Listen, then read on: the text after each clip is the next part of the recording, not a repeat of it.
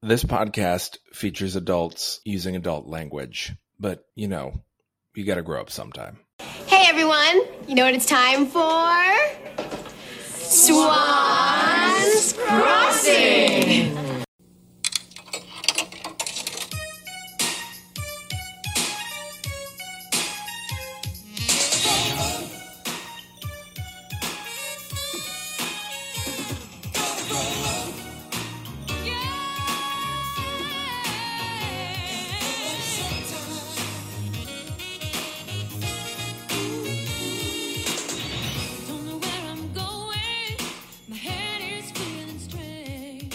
I was all set up to record from home this morning for the first time, largely because I didn't want to come to the office today. And so I have it set up where I can remote into my my workstation. Sometime last night, the power went out here at the theater, so my computer had turned off. Oh no! Oh. So I had to come in.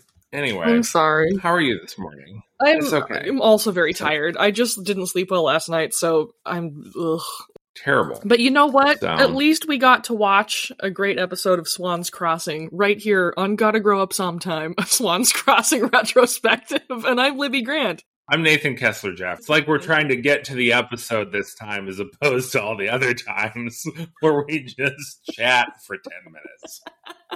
I mean, unless you want to chat for 10 minutes, I'm down for that. Nope. Listeners, we don't even like each other. I have actually tried to murder Nathan on several occasions. Yeah. This is actually why we went back to recording on Riverside versus in person, was I was constantly afraid of being poisoned. It's a fair worry when you're dealing with me. None of this is going in the episode. Not as far as you know. Gosh, okay. Well, let's get into it. We watched episode 26, and here are your predictions from last time. First of all, you predicted that we would pick up where we left off at the party. That was true. You said that kids would end up in the pool somehow. Also true. Good call. You thought that Neil would spill his drink on a nice dress, probably Mila's. Sadly, that did not happen. There's not even any Neil in this episode. No, although he factors into it significantly. There is very prominently no Neil. I'm beginning to... Well, I have some predictions about Neil. You predicted that Sandy would spend a lot of time figuring out how she's going to teach Mila to sing and would come to terms with Owen's decision to use Mila as a backup singer. No, that did not happen. Not even close. You figured we would have a lot about the birth certificate, such as how Garrett got it and what this would mean for Sydney and Sandy. That did happen. You figured... Oh boy, did it ever. And I can't wait to talk about that section. Oh, it's going to be great. You figured Sandy would not find out about the birth certificate, at least not yet, and that was correct. You said there would be more awkward flirting between Callie and Jimmy at the dance. Not really. But other things happened with Callie. No. There was right at the beginning. Right at the beginning. True. You're right. When he's going to get the drinks, I was like, this is so awkward. Yeah, good call. Okay, I'm giving you that one. You thought that Sydney would confront her mother about the birth certificate and whether she was switched at birth. No Muffy in this one. And you said nothing would happen with the stage, and that was correct. Can we also, not only was there no Muffy in this one, there were no adults in this one. What are these teens doing having an unchaperoned dance at the Swans Club? Well, apparently their parents can call them at any time, so it doesn't really matter. Oh, I take it back. There is a DJ. That's right. Very briefly seen behind some other characters. Yes. Do you want to talk about the thumbnail? I do. Let's talk about the thumbnail. In the shoutfactory.tv thumbnail of this episode, Sydney is sitting at the poolside table with her arms crossed and looking very grumpy. Garrett is standing next to her like a waiter, explaining that it's his first day and that this jacket he's wearing is too big and that's why he spilled her entree. Behind them, there's still awkward dancing in the background, and the bushes along the side of the pool patio have been festooned with balloons. My assumption from this thumbnail was that Sydney is pouting because she's no longer rich. more or less correct. This was an episode that aired on a Monday, so because of that, we start with a little replay of the moment where Garrett reveals the birth certificate and Sydney realizes what he's implying, that she has been switched at birth with Sandy Swan. We literally open on Garrett's finger pointing to the birthmark on the footprint on the birth certificate and then moving up to Sydney's name. It is so funny. Just in case you forgot what's going on here. Then we crossfade to elsewhere in the dance where Saja coughs at the camera and where we see Callie and Jimmy being awkward among the awkward teen dancing and the too quiet music. There's some cute flirting between the two of them. He leaves for the drinks table 3 steps away. I counted. I'm going to go get us some drinks. And he walks 3 steps. It's pretty great. He stands next to Saja, and Saja glances back into the general crowd. You can't really tell who he's looking at. And he says, "Our noble friend is rocking out tonight," which is maybe my favorite words that have ever been uttered on this show. Yep. I think he's talking about Callie, but I don't know. And that was my assumption as well. And then suddenly Jimmy spies Sophia leaning against what is either, we find out later it's a DJ stand, but it could have been a DJ or a concession stand in the moment, leaning against it in a slinky black number. He pops the drink cup he's been holding back on the table like he's no longer going to be grabbing a beverage for Callie. Oh, Diz. He asks what she's doing here, and Saja says, a better question is, where's Edward? So apparently Sophia has come to this dance specifically to hunt Jimmy down like some small, helpless prey animal. Even though she is dating Edward, and they are here on a date in the main dining room of the club, and apparently there's been much conversation in that household that Sophia is dating a college boy. Yes, Saja says the fact that she's dating a college boy makes him want to hurl, which, good on you, Saja. That's the right instinct.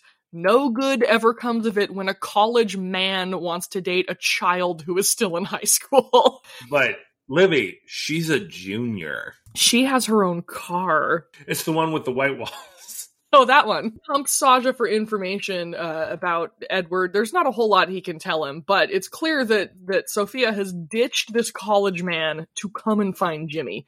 And Callie comes over to the boys. Just as she does, she also spots Sophia strolling across the dance toward them. I want to bring up a specific line of dialogue because I rewatched it like 3 times trying to figure out what Saja was saying. Yeah. When Jimmy shows his interest in what Sophia is doing here, I believe what Saja says is, one who claims to have broken all ties suddenly shows his knots. And I swear it took me forever to figure out what he was saying. And then I was extremely disappointed that I had spent so long on it. Did you think he said shows his nuts? I could not tell what the last word was. It took me a long time to figure out what the words were. And then when I did, it took me an equally long time to parse the sentence. Like knots, like tying knots. So he hasn't broken all ties because he's got knots in the ties. And I was like, this is such bad dialogue. It is. There's some remarkably bad dialogue in this episode. Anyway. Oh, well, we cut over to JT and Glory, who are dancing together and being adorable, and they tango right past Sandy, who's staring despondently into the middle distance until Nancy comes up and taps her on the shoulder. And at this moment, as I was watching, I sent you a text. Yes. And it said something along the lines of, "Oh, thank God, Nancy's here to cheer Sandy up." Just what everyone needs. And Sandy responds as you would expect, where she goes, "Oh, hi, Nancy." Which is the correct response to Nancy showing up. Sydney asks Nancy if she knows where Owen is. Obviously, she doesn't know. But bam, instantly Mila's there. Yeah, Mila kind of slinks up guiltily, I thought. And she's like, "Oh, I was just hanging out with Owen, in the trophy room or whatever." She's like, "He went home because he's so excited to start writing his new song." And Nancy says, "Oh, what's his new song going to be called? Space Hitter Comes Home Early because he's scared of girls?" And then Mila says, "That's kind of country. That's not really Owen's style." What? That's not country. No, it's not. But I will say that I, in my experience, country songs are allowed to have longer titles than literally any other songs. I mean, that is kind of true. I also would like to point out, just because I am a bit nerdy about this topic, these girls were living during the golden age of country music, late 80s, early 90s. So good. The only other era of music, in my opinion, that can beat it is late 60s through like mid 70s rock. Anyway. After that, country music became a steaming pile of shit. But during that one brief few span of years, it was truly excellent. Libby, you've just lost us so many listeners from your truly, truly appalling degradation of country music. There's a lot of crossover in the country music lovers, Swans Crossing lovers Venn diagram. I'm sure. Well, listen, any true country fan knows that I'm right. Late 80s, early 90s, the only good era of country music. Bam. Anyway. All right. Mila says the real name of the song is Vision and Polka Dot Pink, which coincidentally is what Mila is wearing. What a coincidence. Sandy in this episode gets to have her patented, like, jaw-dropped, like, upset response several times. She gives this helpless look out to the universe like, dear God, what is going on? And it's really great. I love it. We cut to a stacked 2-shot of Sydney with Garrett behind her. And it seems early on in this episode, like she is really calling him out. She has the upper hand. She does not believe him about this birth certificate thing. Yeah, but he stands his ground, and he is so stoic and so insistent that it's not a joke, that by the end of this scene, Sydney has begun to look a little worried. Yeah, so we fade to commercial, come back, theme song, and then we're right back with Sydney and Garrett. And Sydney has switched tactics from it being a joke to it being revenge. Garrett says, listen, I wouldn't shoot. She's basically like, there's no way this is true. You're just making up a stupid lie. And Garrett's like, I wouldn't try to destroy someone's whole life and their future if it weren't true. Now, let's put this into perspective. Garrett is attempting to destroy Sydney's identity, indeed her entire life, because he got grounded for 4 weeks, and he's not even all the way grounded. He can go to dances. Yep. It's a little out of proportion is all I'm saying. I do appreciate that Sydney brings up that Jazz warned her that he'd be plotting revenge. Garrett points out that she and Sandy were both born on the same day in the same hospital, even in the same hour, and his logic is starting to get to Sydney. And he says, all newborns look alike, which I think might be racist. It's definitely ageist. And Sydney responds, it's pathetic. Babies don't get switched in hospitals. And Garrett has this really wonderful, like, smile pass across his face, and he goes, oh, but they do. It does happen. And unfortunately, it happened to you. And Sydney responds, it did not.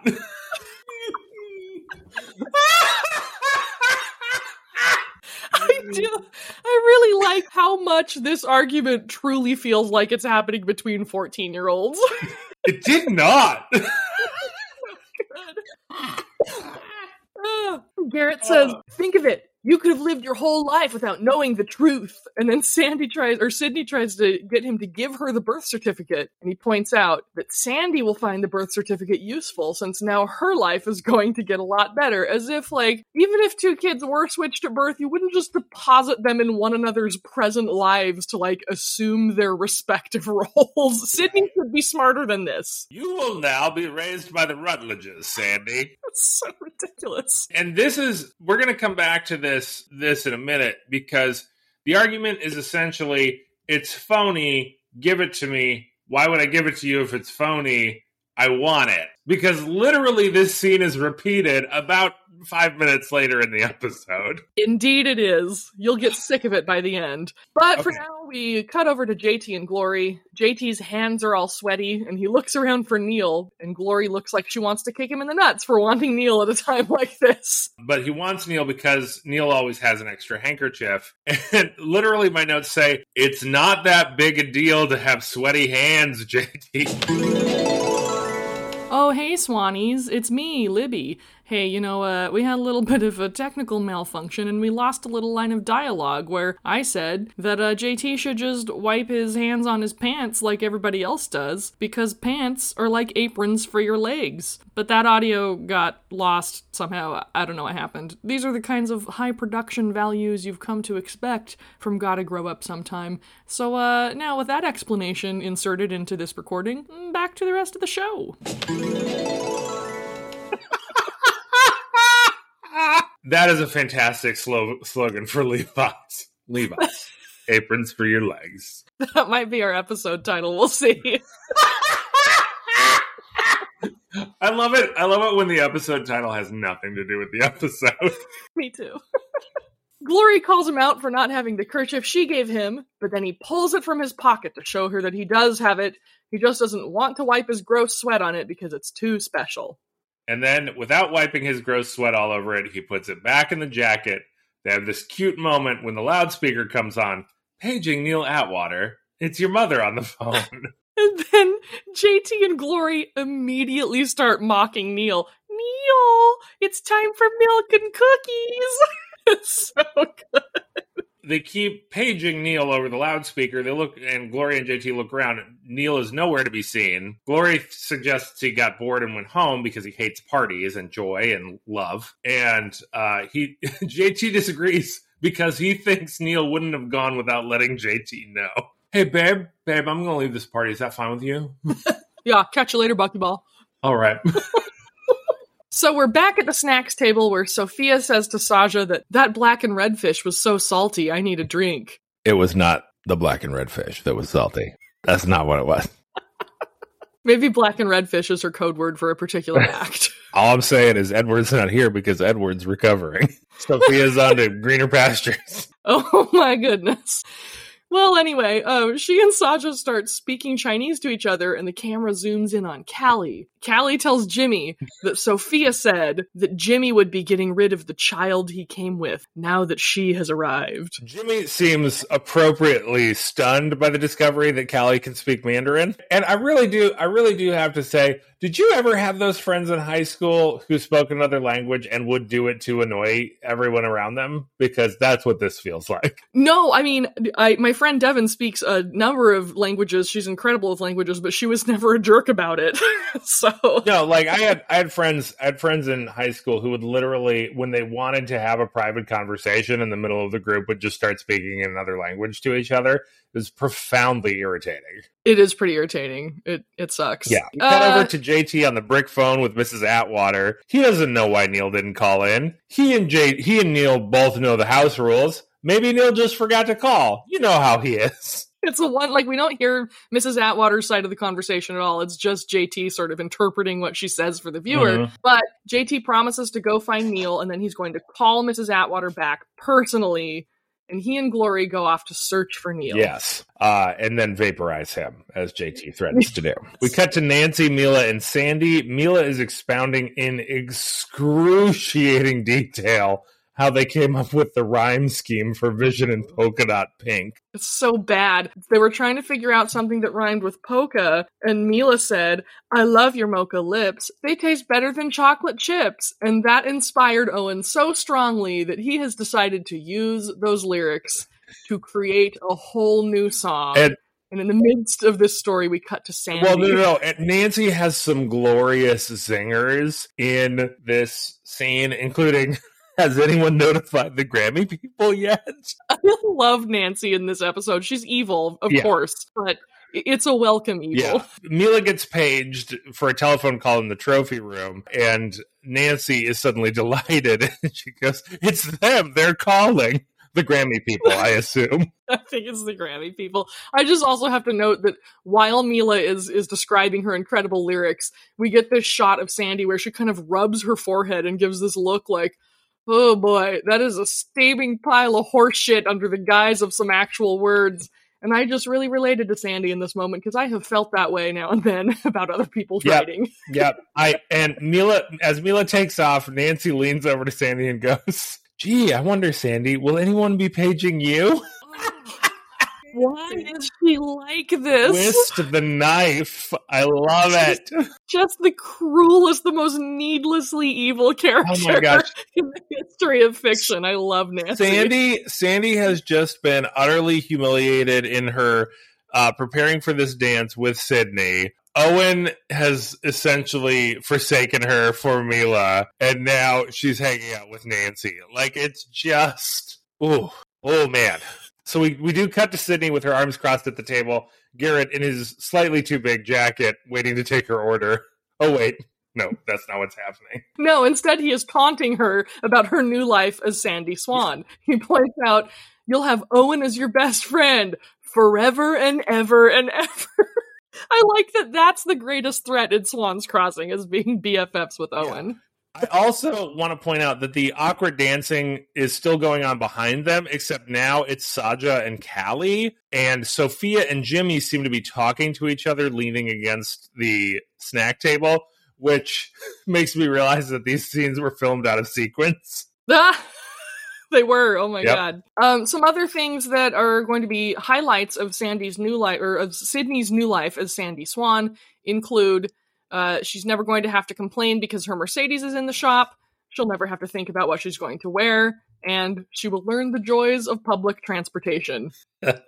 You probably don't know how to ride a bus, but you'll learn, Sandy, my dear.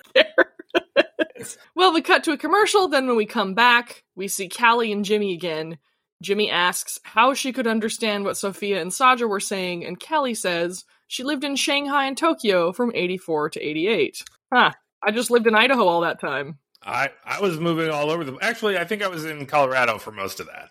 Callie goes on to say that we learned a lot, my dad and I. And I was wondering, okay, 84 to 88, how long has her mom been dead or gone? Yeah, I guess for a long time. Well, as we know, since now this episode's going to air after our interview with Stacey Mosley, so now we all know, Swannies, that there was going to be a storyline in season 2, the season 2 we never got, where Callie's father engendered an evil half-sister for Callie during those years, somewhere in Asia. Though, now that I think about it, the evil sister would have been much younger than Callie. So, like, assuming she's the same age as Sydney, she would have been about 6 when she arrived in Shanghai and or Tokyo. And then she would have been around 7 when her evil half-sister was born. So I'm not how this would actually work out logistically. So, because we know Stacey Mosley was going to play her own evil half-sister from Shanghai. But if Callie's 14 in this show, their evil half-sister would be 7? Or 8 at most? Well, maybe Captain Walker visited Shanghai when Callie was a baby. He did some extensive international traveling, if you know what I mean. Yeah, and then he stayed there from 84 to 88 so that he could visit his evil daughter during that time. He got time. the salty black and red fish, if you know what I mean. It's going to be so hard to pick a title for this episode. So dumb. Anyway, Jimmy turns around and confronts Sophia, telling her that Callie understood all the shitty things she was saying, and, good on him. That's the right response. Yep. But here's the thing. Sophia starts, angling to get Callie and Saja to, go off and dance. Saja is obviously resistant to this, fiercely so. But Sophia never seems to really deal with the fact that Callie understood what she said. Yeah. And neither really does Jimmy. It's just sort of dropped. As things are in this show. So, but she does eventually bully Saja into half-heartedly asking Callie to dance. And then for some reason, Callie accepts this and just cedes her ground, which is so unlike Callie. And she stalks off with Saja, leaving Jimmy alone with the Spider Queen. Yeah. At which point, Sophia says, "Penny for your thoughts?" Jimmy responds, "My thoughts aren't for sale." Nice, Jimmy.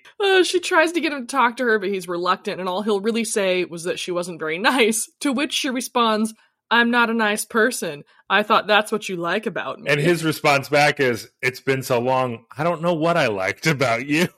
Oh, snap! Does anyone like not being nice in another human being? Is this another one of Sophia's poorly executed sexual innuendos?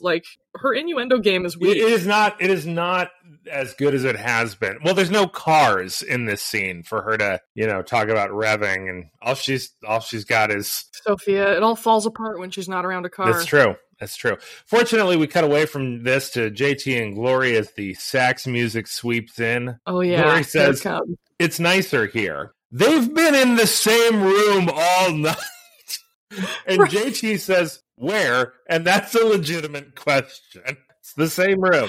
It is like on the other side of the pool, which is about 10 feet to a side. So, but before Glory can make any kind of answer, she attempts to kiss him. And yet, before their lips can touch, once more, Neil manages to cock-block them without even being present. He's paged again over the loudspeaker, and the kiss dies before it's born. It's so sad.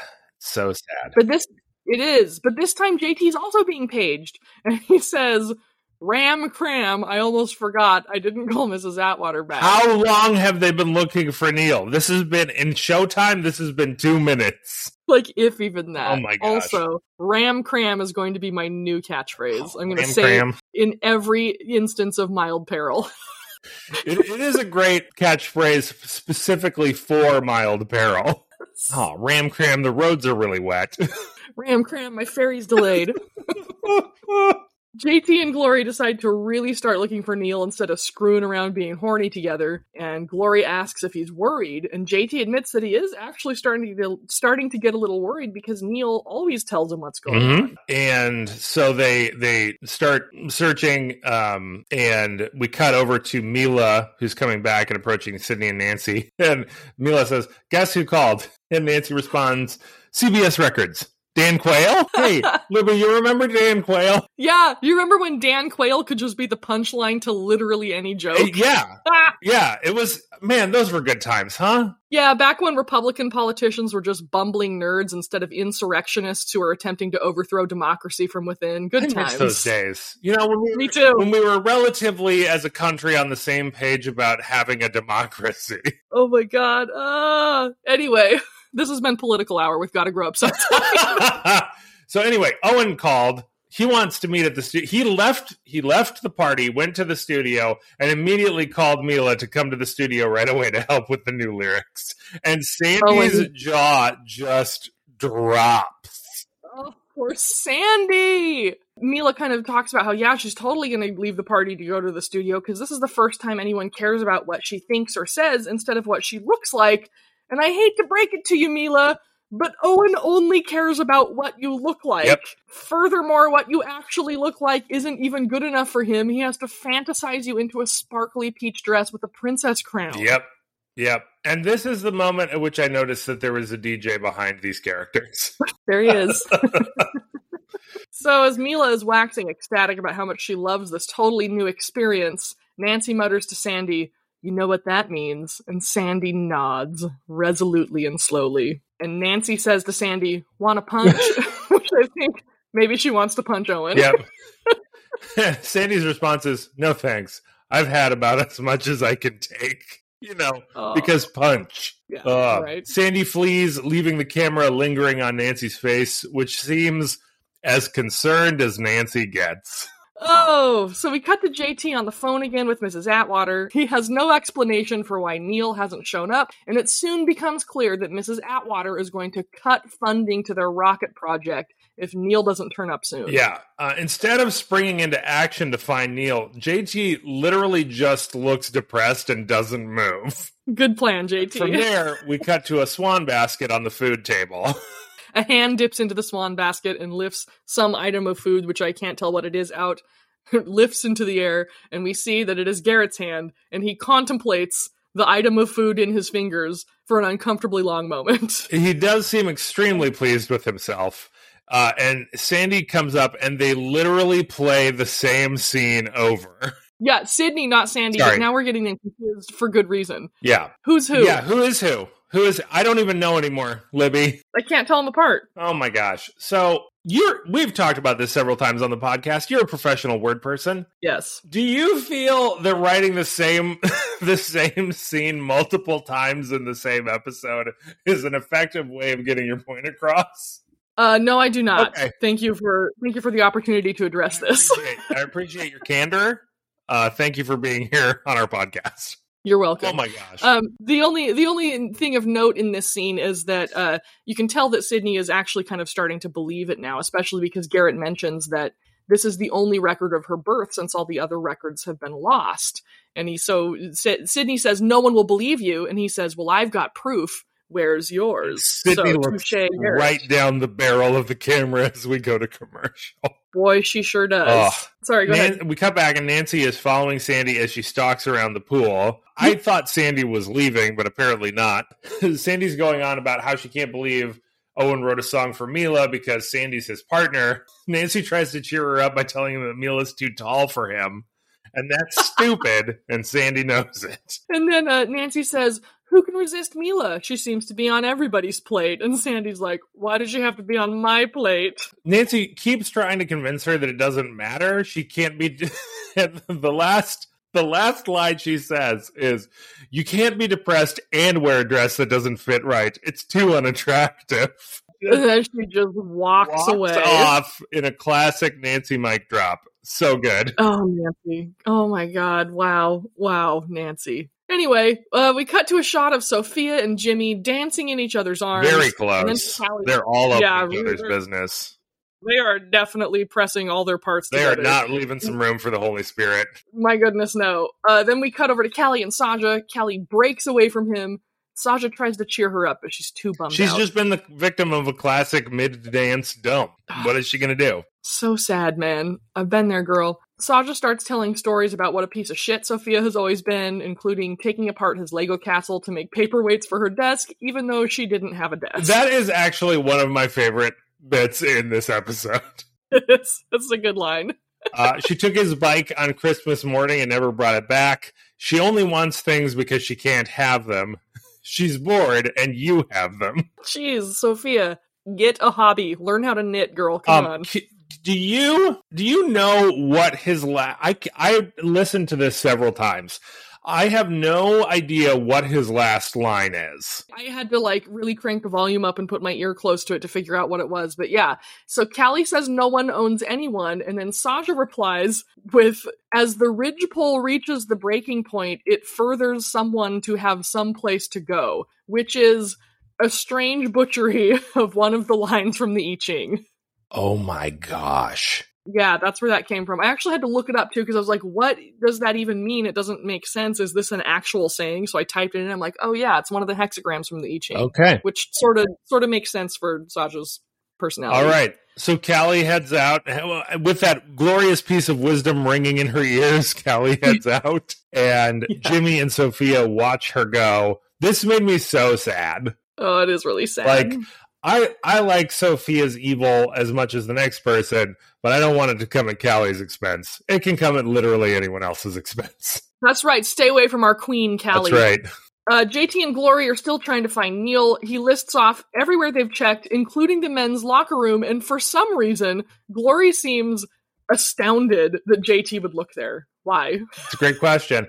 My favorite thing about this, he lists off all these places. He says, we've got nowhere else to look. And I immediately thought, but Swan's Crossing is the only place left. But JT is now really worried about Neil, though he won't tell Neil's mom that he's actually gone. And then somehow the conversation takes a singularly horny turn. Oh. The sexy sax music is back and JT says, would you like me to teach you about astrophysics? And Glory pulls him into the changing areas off of the pool, at which point we find out that the changing rooms do not have curtains between them, which I was very excited to learn. What is going on in these changing rooms? And then they start, quote, teaching each other about astrophysics and gardening, and just essentially saying words associated with those two topics that begin with the same letter. And literally my notes say, this is stupid. Eventually, this intense interplay becomes too erotically charged for them to stand any longer. They once more attempt to kiss, only to be interrupted yet again by Neil being paged. Yeah, and at this point, I'm just like, JT, bud, let that funding go. Let it go.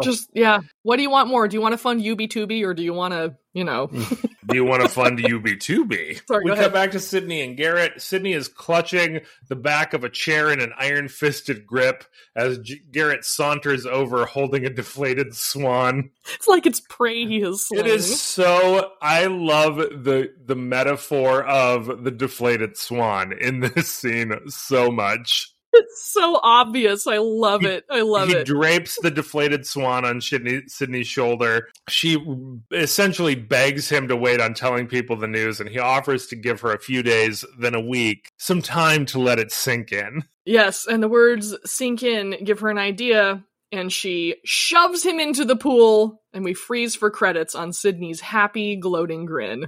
This was a beautiful episode. Wasn't it great? There was so much happening. It was action-packed. I love an action-packed episode. It really felt... This was more like a Friday episode to me than the previous Friday episode. But you know what? I'm glad we got it back on a Monday. You know what I mean? Oh, for sure. You know, from here on out, there aren't a lot of slow episodes left. There's a pretty good action in all of them. It gets pretty intense. Well, I mean, we're about a third of the way through at this point, right? Yeah, a little more than a third of the way through. So it took them a while to get there, but they Bear did. with us, dear So, listeners. Who's our psychopath of the week? Oh, definitely. Tough choice. Well, yeah. I mean, Garrett definitely, I think, has a run for the money there. Yeah, no, I think it's Garrett. I don't think Sophia quite makes it to psychopath of the week this week. Yeah, I was leaning maybe towards Nancy because she's just so dogged and torturing Sandy for no good reason. But I think Garrett is a little more psychopathic. I have to agree. 6 new fake swans this episode. We had the floaty swan in the credits. We had the floaty swan in the pool scene. We had 2 swans on the basket, the swan on the birth certificate, and the deflated swan. This brings our running count to 2 imaginary swans, 24 actual swans, and 78 other swans in 26 episodes. Wow. Holy shit. That's a lot of So swans. many swans. Okay, well, I'm going to mute my mic and you can lay your predictions on me. I believe that Neil has been captured by either the Baldies, the FBI guys, or Barrick. I hope it's not Barrick. It might be Jazz. I think in the next episode, we are still at the Swans Club, and there's a big pool fight with lots of people getting into the pool. We do end up leaving the Swans Club next episode and hopefully get a little bit of what's going on with Callie since she left. I think we'll probably get some writing time with Mila and Owen at the studio. I think Sandy will come to the studio entering through some unknown door. What else? I think we'll probably have another conversation between Garrett and the new Grant Booth about why he got pushed into the pool on the one night that he was allowed to break his grounded status. And that's it. That's what I got. Okay. All right. Excellent. Well, great predictions, and I'm excited to see what happens next week with all this intense drama wrapping up. And yeah, that's when we will meet again, my friends, for more adventures in this this unknown locationless New England town. Speaking of the name, I think the DJ's name has to be DJ Swan. Am I not correct? I mean, or some spin on it, like spin, get it, DJ? No, nice. Some spin on Swan, like DJ Signet or something. I love that. Oh, yeah. Thank you to Richard Winsler and Steve Lane for the use of our theme song, Gotta Grow Up Sometime, from the hit show Swan's Crossing. And if you want to find us on social media, we're on Twitter at Gotta Grow Up Pod and on Instagram at Swans Cross Pod. And until we meet again, my friends, do you have one for this one, Nathan? Until we meet again, my friends, may all your black and red fish not be too salty.